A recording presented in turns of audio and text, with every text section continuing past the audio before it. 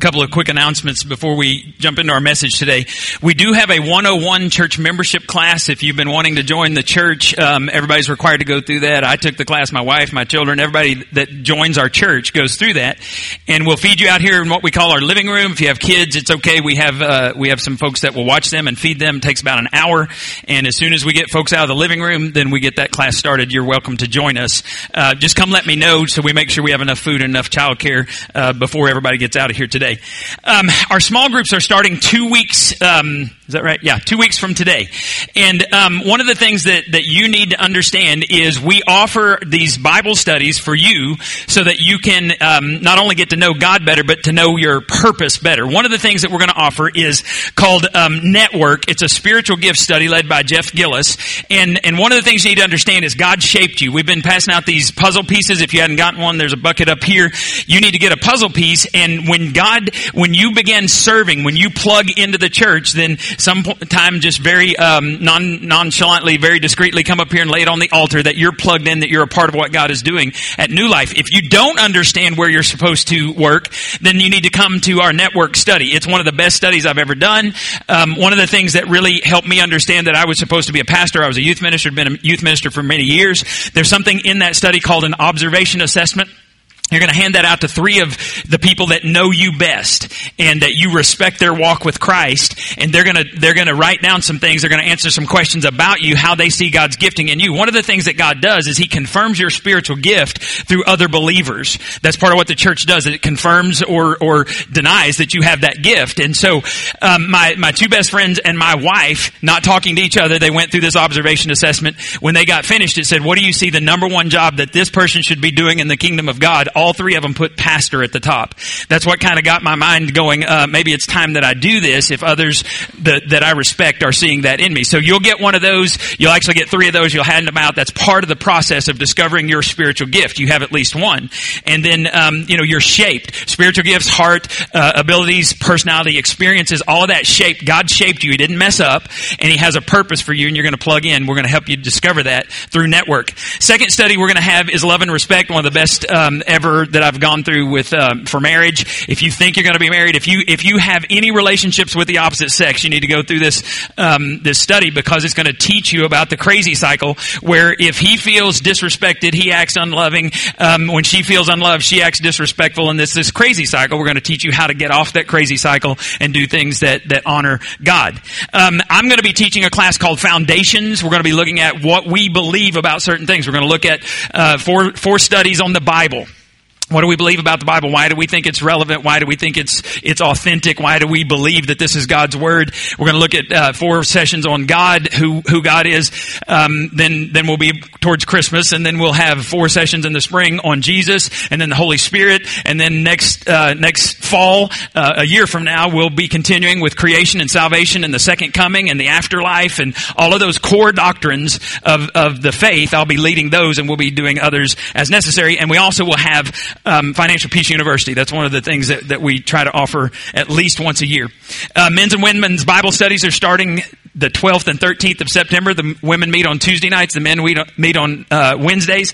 And we need to know if you're coming, so we have enough books. Women are studying Kingdom Woman by Priscilla Evans and Tony, isn't it? Both of them. And then the men are studying Kingdom Man by Tony Evans. Tony's one of my favorite all-time preachers. I've heard him several times. I listen to him sometimes on the radio. Sometimes I download his MP3s. I've heard him speak, and he is fantastic. So sign up so we know we have enough books. Okay, I need to ask you a question today, and you have to be honest. God is watching. How many of you love stuff? How many of you love buying stuff on sale? How many of you have discovered this demon? 2-day shipping is a dadgum game changer, isn't it? You don't have to leave home. I only go to a brick and mortar store if Amazon doesn't have it and it's not Prime, 2-day shipping. I'm not going to wait 3 days.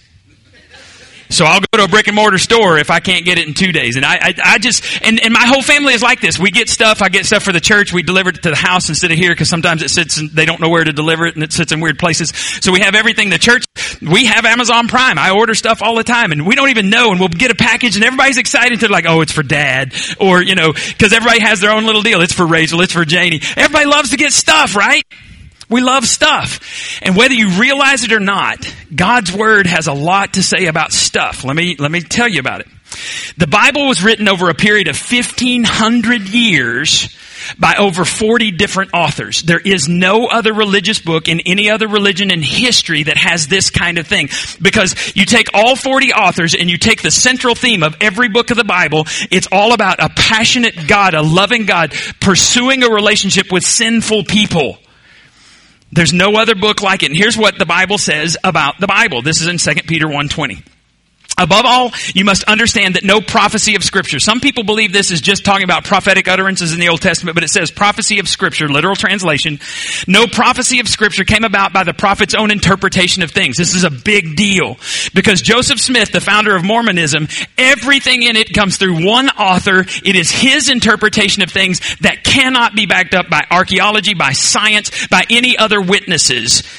It's by his own interpretation. Charles Taz Russell started the Jehovah's Witnesses. Everything in the Jehovah's Witness belief system started with a man doing his own interpretation without any scientific fact, without any... He said that his original translation of the Bible was Greek. No Greek scholar would sign off on it. In fact, they said it was embarrassing, his translation, so no Greek scholar that he quoted ever attributed their name to his translation of the Bible. It was his own interpretation. Even the Muslim religion started with Muhammad in a cave somewhere. It is one man's interpretation of things that happen. The Scripture is not a man's interpretation. The Scripture, the Holy Bible, is the only one that has 40 different authors over 1,500 years that were not interpreting their own things. Look what it says next. For prophecy never had its origin in the human will, but prophets, though human, spoke from God as they were carried along by the Holy Spirit. This indicates that there's a dual authorship of the Bible. God's Holy Spirit worked in men's hearts and minds to write down. God didn't dictate everything, but He used their unique personalities. When you read, you see different styles. If I was to write something and Chad was to write something, Jeff was to write something, you would see our different styles. God used the different styles, the personalities, the shape of each man who wrote one of the books of the Bible, or letters in the Bible, documents that make up these 66 books of the Bible. You'll see that He used each one of them, their unique personality and experiences, to copy His word. It is authentic. The Holy Spirit made sure that what you and I have today, although translations from the original languages, these are authentic. These are reliable scriptures. Now look what God says about His word. This is in Isaiah 55:10. As the rain and the snow come down from heaven and do not return to it without watering the earth and making it bud and flourish so that it yields seed for the sower and bread for the eater. What he's saying is there's rains. We're seeing a lot of rains in South Texas. He said rain comes down, it waters the earth. If their seeds have been planted, those seeds germinate, they do their thing, they grow. God says that's the image I'm using. Then look what He says about His work. He says, so is my word that goes out from my mouth. It will not return to me empty, or some of you memorize this as void. It will not return to me empty, but will accomplish what I desire and achieve the purpose for which I sent it. This is why we go over God's word every week, because we believe it feeds you. We believe that there's something that all of you need. In fact, we believe there's a promise of God in Scripture for every problem you will ever face. And God says He has a purpose for His word. The purpose for His word today, we're going to talk about stuff. There's 66 books in the Bible, and God talks about stuff over 2,000 times in these 66 books. There's 39 books in the Old Testament, 27 in the New Testament. God talks about stuff. In the New Testament, there are over 2,000 verses about stuff. Is God obsessed with this? No. He knew you and I would be. So He has a lot to say about it. Think about it like this. How many of you are parents and you have a child that's at least 2 years old? All right, okay, or 2 years old or older. Think of it this way. When your child was born, that child was perfect. It was better than any other child that had ever been born. Could do no wrong. I mean, even when it spit up, that's okay. It's just beautiful. And I love this baby. And there's pictures of me with every one of my babies in my recliner asleep, because those babies keep you up at night. But man, if they'll sleep, Even with my grandson, I got a picture with Waylon on my chest, and we're both just crashed out. One of my favorite things to do. But if you have a child, something happened between 18 and 24 months that convinced you that your child is indeed a sinner. Right? No. Let's say you have somebody over, or your kid goes back to children's church. And your child is playing and having a good time, and they're just looking great, and they have toys all around them. They may be focusing on one, but they have toys around them in their cone of uncertainty. Now that means I might want to play with that sometime. I don't want to play with it right now, but don't jack with the stuff in my cone of uncertainty. What happens if another child walks up and spies something in your child's cone of uncertainty, and they go to reach for it? What is the very first thing your beautiful child says? Mine. And depending on your child's personality, they may pick up that toy and go up and whack them as if to say, don't even think about it, because it's mine. I can never think about this without thinking of this, one of my favorite scenes all time.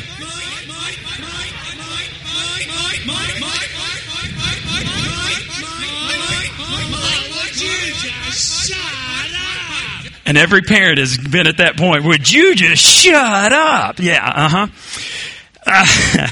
The problem is, immature children are going to say, this is mine, and more than I even need is mine. We see it all the time with kids. The sad thing is when we see it in adults. This is mine. It's not so cute. It's not really cute in children. It's really not cute in adults. The first sin that showed up in all of us, almost all of us, was selfishness. And selfishness takes a heart away from God, and God is obsessed with your heart and obsessed with winning your heart. And He knows that stuff is the greatest competition to your heart. So He talks about it over 2,000 times in His Word. What He's doing is He's showing us that this Word gives us an idea of how we should view God and how we should view money. Jesus even said, you cannot serve God and money. You can't have two masters. You'll hate the one, you'll love the other. God says, you need to put me first. Everything else needs to come after that. Now, most Christians I know live under the scarcity cycle. We talked about this 2 weeks ago. We're going to look at it again. God provides. We believe this is the same. God provides whether you're a Christ follower or not. If the Scripture is true, if it's authoritative, God provides even the breath that we have. God provides. We consume. When we consume, what happens? We usually consume more than we have, so we lack. When we lack, the dominant emotion that comes out is what? Fear. We're afraid that we're not going to have enough money. And you know how we medicate our fear? We consume more. That's what plastic was made for. We consume more, and we get in this cycle where we consume and we lack and we fear, and we consume and we lack and we fear, and it goes over and over again. Now, you need to understand this about the scarcity cycle. It starts in your mind, not in your wallet. The scarcity cycle starts in your mind, not in your wallet. One of the scriptures that I put down for this is Proverbs 23:7. For as he thinks within himself, so is he. Or another translation says, as a man thinks in his heart, so is he. Every decision, every action, every attitude that emanates from you started with a thought in your mind. If you think of something long enough, you will follow through. It's why Satan tempts you over and over and over again. He knows you're weak. He knows if you think about it, if he can capture your mind, he can capture your body. And so the forces of heaven and the forces of hell are battling over your mind, and it's why you have to focus on the right things. We're talking about being generous. We're talking about bringing back to God what is His. And some of you are thinking, well, yeah, so this is what you do. This is not what I want to do. Some of you don't want to be generous. Now, I told you last week, every tither I know, the person who gives 10% of their income, every tither I know has the same testimony. They say, God has blessed us. Everyone. Every non-tither I know says, I can't afford to tithe. Now, think about this. I think it's possible, I think it's probable that the difference in the tither and the non-tither is what they think about God, what they think about God's Word. We prove through our actions what we believe about God and His Word. As a man thinks in his heart about God, about tithing, so is he or she. So I want you to stop with your mind, stop your mind from whatever's going on right now. Eyes open, just silently. I want you to ask God this question. Is what I'm thinking about stuff pleasing to you? And if you really want to go deep today, ask God this. God, would you reveal anything that I'm thinking that's not pleasing to you? we just went deep if you prayed that prayer, because God will answer that prayer. Now, we're going to look at the feeding of the 5,000 today, and we're going to look at it a little bit differently than we have in the past. You need to understand the context. When Jesus lived, they only counted men. They didn't count women. They didn't adult women and children. They didn't count anybody but the men, because the men were the legal representatives of the day. The Bible says there were 5,000 men that Jesus fed that day. And so if you think about it, if there's 5,000 men, there's probably 5,000 women or more, and there's probably 5,000 to 10,000 children, because the families would come out and listen to Jesus. That means 20,000 people could have been there that day when Jesus was going to feed them. That's like feeding the American Airlines Center filled to capacity. That's what that is. Any of y'all been there? It's where the Mavericks play. I've been on the top row, the last seat. Those tall dudes don't look so tall when they're down there, when they're microscopic. But that's the idea. That's a lot of bread to feed those many seats filled with hungry people. Let's pick up the story in Mark chapter 6, verse 32. So they went away by themselves in a boat to a solitary place, but many who saw them leaving recognized them and ran on foot from all the towns and got there ahead of them. Here's what's going on. Jesus had just sent out the 12 disciples. He'd given them power over demons. He'd given them power to heal. They come back and they're telling him what happened. Jesus, it was awesome. All this stuff happened. And then as they're doing that, in Mark's account, they hear about John the Baptist being beheaded. Great victory. This terrible kick in the gut about John the Baptist being beheaded. And Jesus says, it's time to go to a solitary place and let's recharge. So they get in a boat. The Sea of Galilee is wide open in most places, and you can see for miles around the coast. So it'd be real easy for them to figure out where Jesus was going. If he's going directly across, they could figure that out. If he's going at an angle, they could figure that out. Because they ran ahead and got there before him, I figure he was kind of going at a little bit of an angle. And they said, we're going to get there. Look what it says. They ran on foot from all the towns, and they got there ahead of him. When Jesus landed and saw a large crowd, he had compassion on them because they were like sheep without a shepherd. So he began teaching them many things. By this time, it is late in the day, so his disciples came to him and said, this is a remote place, they said, and it's already very late. You're telling the Son of God, the creator of the universe, there's not much out here. Did you know that? And by the way, do you realize how long you've been talking? That's rather presumptuous of his followers, right? We do it all the time. God, I don't think you know what you're doing. God, are you listening to me? Because it doesn't seem like you're listening to me, because you're not doing what I want you to do. Many times I think God is saying, you're exactly where you are because of the choices you made to ignore me and my word. But God, and God says, no. You do this, I'm obligated to be involved. You ignore this, you're on your own.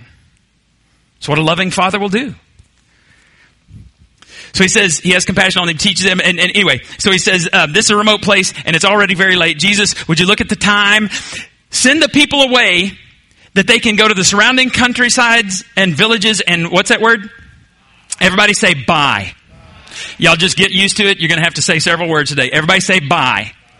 They were focused on the word buy. Remember that. Go to the surrounding countryside and villages and buy themselves something to eat.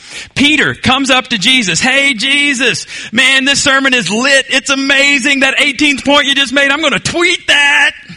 Good stuff. I could stay here all day, but you know the sun. Well, of course you know it. You made it. It's going down. Did you notice? It's going down. And I could stay all day, but there's no Chili's in Palestine. What? There is? Never mind. No. That doesn't matter. The closest restaurant is miles away, Jesus. And Peter and Andrew, they're kind of divas when they get hungry. And we ran out of Snickers in the boat on the way over. So, dude, we're in trouble. Don't you think you should wrap it up? Again, telling the God of the universe, your sermon's too long. I hear that all the time. I'm not the God of the universe. That's all right. Just get over it. But to tell God, you've been talking too long, God, that's just weird to me. The disciples were focused on what word? You said it? Buy. They were worried about the cost. Mine. You want me to give some of mine? Look what Jesus says. He uses a different word. You give them something to eat. What did Jesus say? Everybody say give. You give them something to eat. They said to him, that would take more than half a year's wages. Are we to go and spend that much on bread and give it to them to eat? Mine. The disciples were preoccupied with how much it was going to cost, how much they were going to have to spend. Jesus didn't say anything about how much they were going to have to spend. He said, you give them something to eat. Yesterday, God told our church, you give them something to wear. And because we've been doing this 6 or 7 years, I don't even know how long we've been giving out free clothing. Brian and Charlotte Swallow, they started the hymn ministry where we have food over here in our house. And a few years ago, they said, hey, can we give away food too? And the first time we did it, I don't know, we had a lot of rain and it was kind of a small crowd. Last year, I put it on for sale in Anderson County, and I think there were somewhere between 88 and 100 families that came, and we ran out of food last year, so we did more. We had all kinds of stuff, and so yesterday 174 families came through here. That's the parking lot. We ran out of registration cards, so I had to drive to Office Depot and make some more cards. That's just the front. You could not find a parking place until you got down here past this first or second row. You had to go all the way to the back to find a parking place. There were people in line from our main entrance all the way down here to the end of the covered drop-off. They were wrapped around out into the parking lot for about 2.5 hours because I kept thinking, surely it's going to shrink, and people just kept coming and kept coming. So there's what it looked like when we first opened it. There's clothes everywhere, and you can't even see. There was clothes back here in the back stacked up, and as stuff would start to run out, we'd bring it in. We eventually ran out of most of the clothes. We thought we would have way more than enough, but when 170 families come, that's a lot. And then we also had haircuts. One of my favorite things yesterday was haircuts. Whenever we don't even know how many haircuts they did. 3 ladies were back there, 3 chairs. If a chair was empty, I'd start running around, hey, free haircuts. It was awesome to see. God moved in our church yesterday. He said, you give them something to wear, you give them something to eat. And some of you were ridiculously generous. And others of you flat out missed an opportunity. And I don't know if this is why you didn't give, but could it be that you were worried about the cost? I'm not trying to make you feel guilty, but I'm just saying that you may have been like the disciples and said, it costs too much. I can't give some of my clothes because then what am I going to wear? I can't give some of my food because what am I going to eat? I can't give some of my time on a Saturday because that's my time on a Saturday. I can't tell you how many times, I am so meddling right here. How many times people will tell me the reason they don't come to church? That's the only day of the week I have to myself. It makes me afraid for their life. Because God says, you put me first. I believe the first part of my day belongs to God. I believe the first day of the week belongs to God. I believe the first part of my income belongs to God. And I believe that comes from His Word. Every time we talk about this, people say, you don't understand how much that cost. Jesus did what He often does when we come to Him looking for answers. He answers their question with a question. And because it's Jesus, you know this is going to be a profound question, right? Here it is. Jesus asked him, what do you have? Jesus doesn't ask us to give what we don't have. He does ask us to give some of what we do have. Look what He says in verse 38. How many loaves do you have? They didn't know. Many of you don't know how many clothes you have because you never looked at it. Many of you do not know how much money you have because you ignore your budget. You just hope, if I don't pay attention to it, maybe it'll go away. It's like a lot of people ignore death until they're sitting at a funeral, a loved one is right there, and then they start thinking about death. I think if you know it's coming, a wise person will prepare. It's the same thing with money. They didn't know. He said, go and find out. So they went and found out. They said 5 loaves. Oh, and bonus, 2 perch. Now you need to understand, when we say loaves of bread, it's not like going to Walmart and getting a loaf of bread. It's not even like getting the French bread. No. We're talking about like a honey butter chicken biscuit from Whataburger. We're talking about a biscuit without the chicken, but maybe not. And it's not even a perch.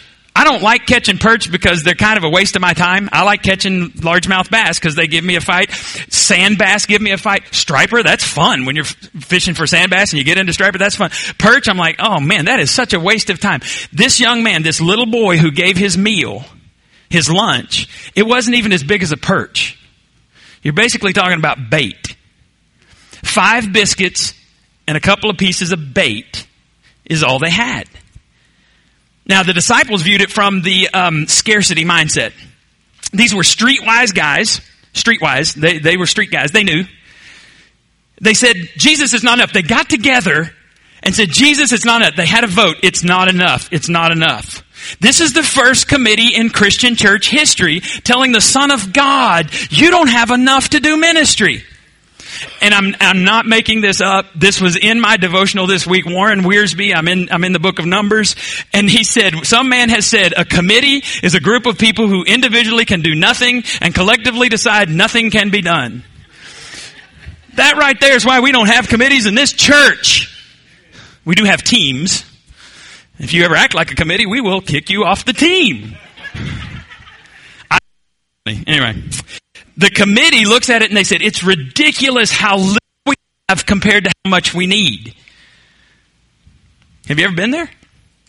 Your car breaks down and it's ridiculous how much you need compared to what you have. The word cancer comes up and all of a sudden when you or a loved one has cancer, it focuses everything to what's most important. When Hannah had her emergency appendectomy, I believe it was right at $33,000 or $34,000 for her appendectomy, and our deductible was $10,000. And we had an emergency fund of $1,000. Do that math. And so we just started paying what we could. And those bill collectors would call and they say, when are you going to pay? And Janie's awesome with bill collectors. She said, you're going to get whatever I pay you. And you should be happy about it because I don't have to give you that.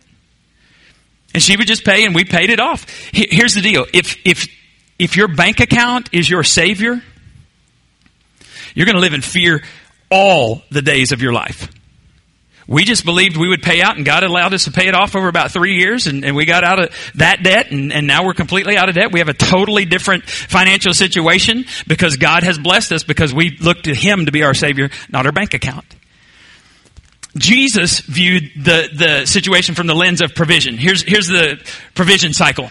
God provides, same thing as in the other one. We give first. We give.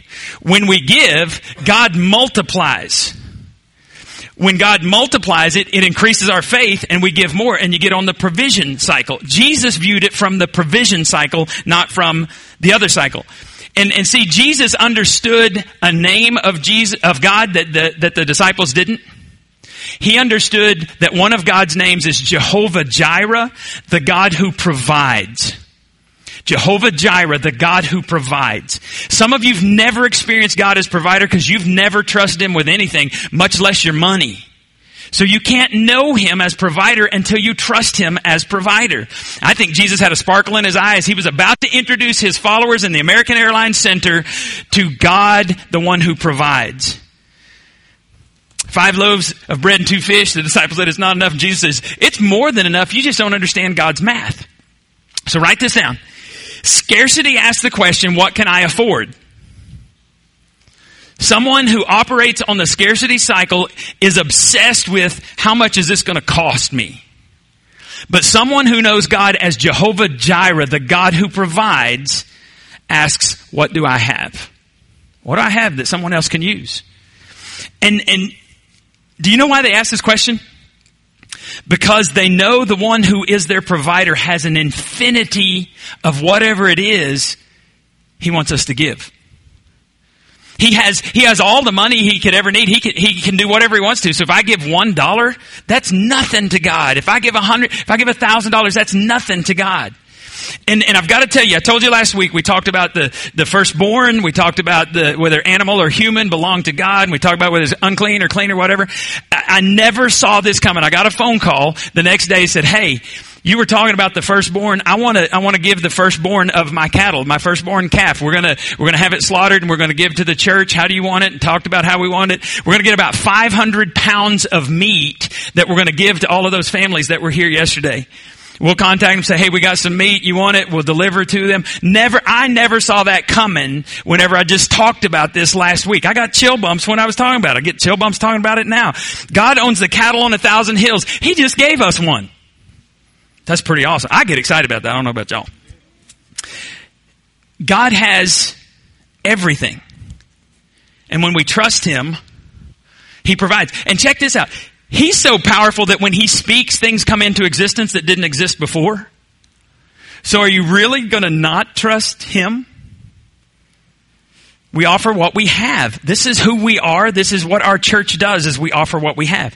Many people have the mindset that when my bank account is bigger, when I'm doing better, that's when I'll give. I'm just telling you, if that's your belief, you're lying to yourself. It's not going to happen. If you can't be trusted with $10, you're not going to be trusted with 1,000 or 10,000. If you live with this fear and scarcity mindset, fear and scarcity will follow you all the days of your life. That's not God's purpose for you. Look what Jesus said. John 10:10, the thief comes only to steal and kill and destroy. I came that they may have life and have it, what's that word? Abundantly. That's a pretty good word. The thief, if you're not living the abundant life, it's because the thief is stealing your joy. He's stealing your passion. He's stealing something from you. Now, I'm not saying that you're going to be crazy rich. I'm just saying God gets to decide what abundance he's going to pour out on your life. There are people in Haiti that live the abundant life and they don't have electricity or running water. They've learned the secret of contentment. And we kind of go down there sometimes and we look like, oh, how sad, how poor. They look at us like we're crazy because if they have enough food for the day, they praise God for that. If they have their family underneath one roof, they praise God for that. They're living an abundant life and they don't have all the stuff we have. Maybe abundance isn't stuff. Look at the next verse. This is one of my favorite verses, Ephesians 3:20. Now to him who is able to do, what are those two words? Oh, wait. It's not enough to be abundant. This is exceedingly abundant. Above all that we ask or think, according to the power that works in us. The power he's talking about is the power that raised Jesus from the dead. To him, God, be glory in the church by Christ Jesus to all generations forever and ever. Amen. Everything about the nature of God is extravagant. It's more than enough. It's abundant. It's exceedingly abundant. If you're not living a life of abundance, you're not reflecting your Heavenly Father. As long as I stay close to him, I will have more than enough. I know God as not just my provider, he's my Father. And we sing all the time about he's a good Father. We sang it today. We just don't live like he's a good Father. So how do you do this? How do you live in this abundance? Well, just remember a couple of things. Number one, God multiplies what he blessed. What is blessed, sorry. Pick this up in Mark 6:39. And he commanded them all to sit down by groups on the grass. They sat down in the groups of hundreds and fifties. And he took the 5 loaves and the 2 fish and looking up towards heaven, he blessed the food. God multiplies what he blessed. Jesus blesses the food. By the way, don't ever say you're gonna give the blessing. You ask God's blessing. Jesus could give the blessing because he's God. Anyway, that's just a pet peeve. And he broke the loaves and he kept giving them to the disciples to set before them. And he divided up the 2 fish among them all. They all ate and were satisfied. Say, what? The American Airlines Center didn't have one honey butter chicken biscuit. It wasn't an appetizer. They all ate and were satisfied. How many of you just eat one biscuit and that's a no? They all ate and were satisfied. And they picked up 12 basketfuls of broken pieces and also of the fish. Everyone say leftovers. There were leftovers from what happened here. There were 5,000 men who ate the loaves. The blessing over God, over anything in our lives, the blessing of God over anything in our lives is a powerful thing. The way it relates to finances is we said that we return the tithes to God. We talked about this last week. Whenever you return the tithe to God, it belongs to God, and he says he will bless you if you return the tithe. This is holy and it's set apart. Look what it says in Malachi 3:10. Bring the whole tithe. The tithe, you need to understand, is not 10% of your income. The tithe is the first 10% of your income. If you don't believe that, read about Cain and Abel, listen to last week's sermon, do a Bible study on it. The tithe is the first 10%. So bring the first 10% into the storehouse, that there may be food in my house. In the Old Testament, there's a tabernacle, or it was the temple. In the New Testament, that's the church. Test me in this, says the Lord Almighty, and see if I will not throw open the floodgates of heaven. Say floodgates of heaven. Oh, this is big, and I can't wait to tell you this. And pour out so much blessing that there will not be enough to store it. The term floodgates of heaven is used 4 times in the scripture. It's used here in Malachi, it's used in Isaiah, it's used in 2 Kings. But when a Jew, a Hebrew, would hear the term floodgates of heaven, they would remember the very first time it was used in scripture. It's in the book of Genesis. It was written by Moses about the flood in Noah's time. The Bible says that the floodgates of heaven opened up and the rains came down. There's going to be 20, 30 inches of rain down here, that's nothing compared to the floodgates of heaven. When God opened the floodgates of heaven, it came down. What do we know about the flood? It was a ridiculous amount of rain, and there was not a single place on earth that was not touched. Now, you need to understand this. We got to do this. This is significant, and so I want you to say this. You're going to say the words in the parentheses, and you're going to say them loud, right? You're going to say them with enthusiasm because we're playing a game. And I like it when you have enthusiasm. If God is a God of details, oh, dude, that's awesome. I'm going to get this recording and play it for service because I had to really work on the first service. All right, wait, we got to do that again. Y'all just shocked me. If God is a God of details, and if he never does anything by accident, then this must be significant. Y'all remember this because God never does anything by accident. It is significant that he used the term floodgates of heaven. God says, if you'll trust me with the first 10% of your income, I will open up the floodgates of heaven and pour out so much blessing that you'll not be able to contain it. God's words, not mine. Floodgates of heaven. God has a ridiculous amount of blessing to give, and there's no part of your life that will not be touched when you trust him. And here's the other thing. There's no part of the world that won't be touched when you trust him either. How's that? Well, number 2, God multiplies what is given to him. You see, I believe we're going to be embarrassed when we get to heaven and we see God's ridiculous riches. I think we're going to be embarrassed that we didn't know him as Jehovah Jireh, our provider. I think we'll be blown away that we dared not trust him. Jesus broke the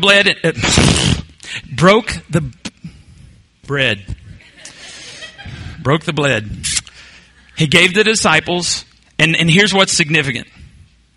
The miracle happened when Jesus blessed it and he broke it. But when did the miracle end? Was it when everybody had just enough? It wasn't like they said, oh, Jesus, good thing there was a 5th biscuit. If there'd only been 4 biscuits, you'd have been in trouble because you wouldn't have had enough to do this ministry. This would have been a failure. No, everybody had more than enough. You see, this story doesn't make sense. It doesn't make sense that some little boy gave his Hebrew Happy Meal to Jesus and he gets more in return. More than enough. He was one of those that was satisfied. Here you go, Jesus. Here's all that I have. And he satisfies 20,000 people that day. It doesn't make sense unless Jesus is God's son. See, everything about Jesus, about following him, is counterintuitive, countercultural. Jesus said, if you want to find your life, you got to lose it for his sake. He says, if you want to be great in the kingdom of God, you need to serve others. Jesus said, I came to serve and to give my life a ransom for many.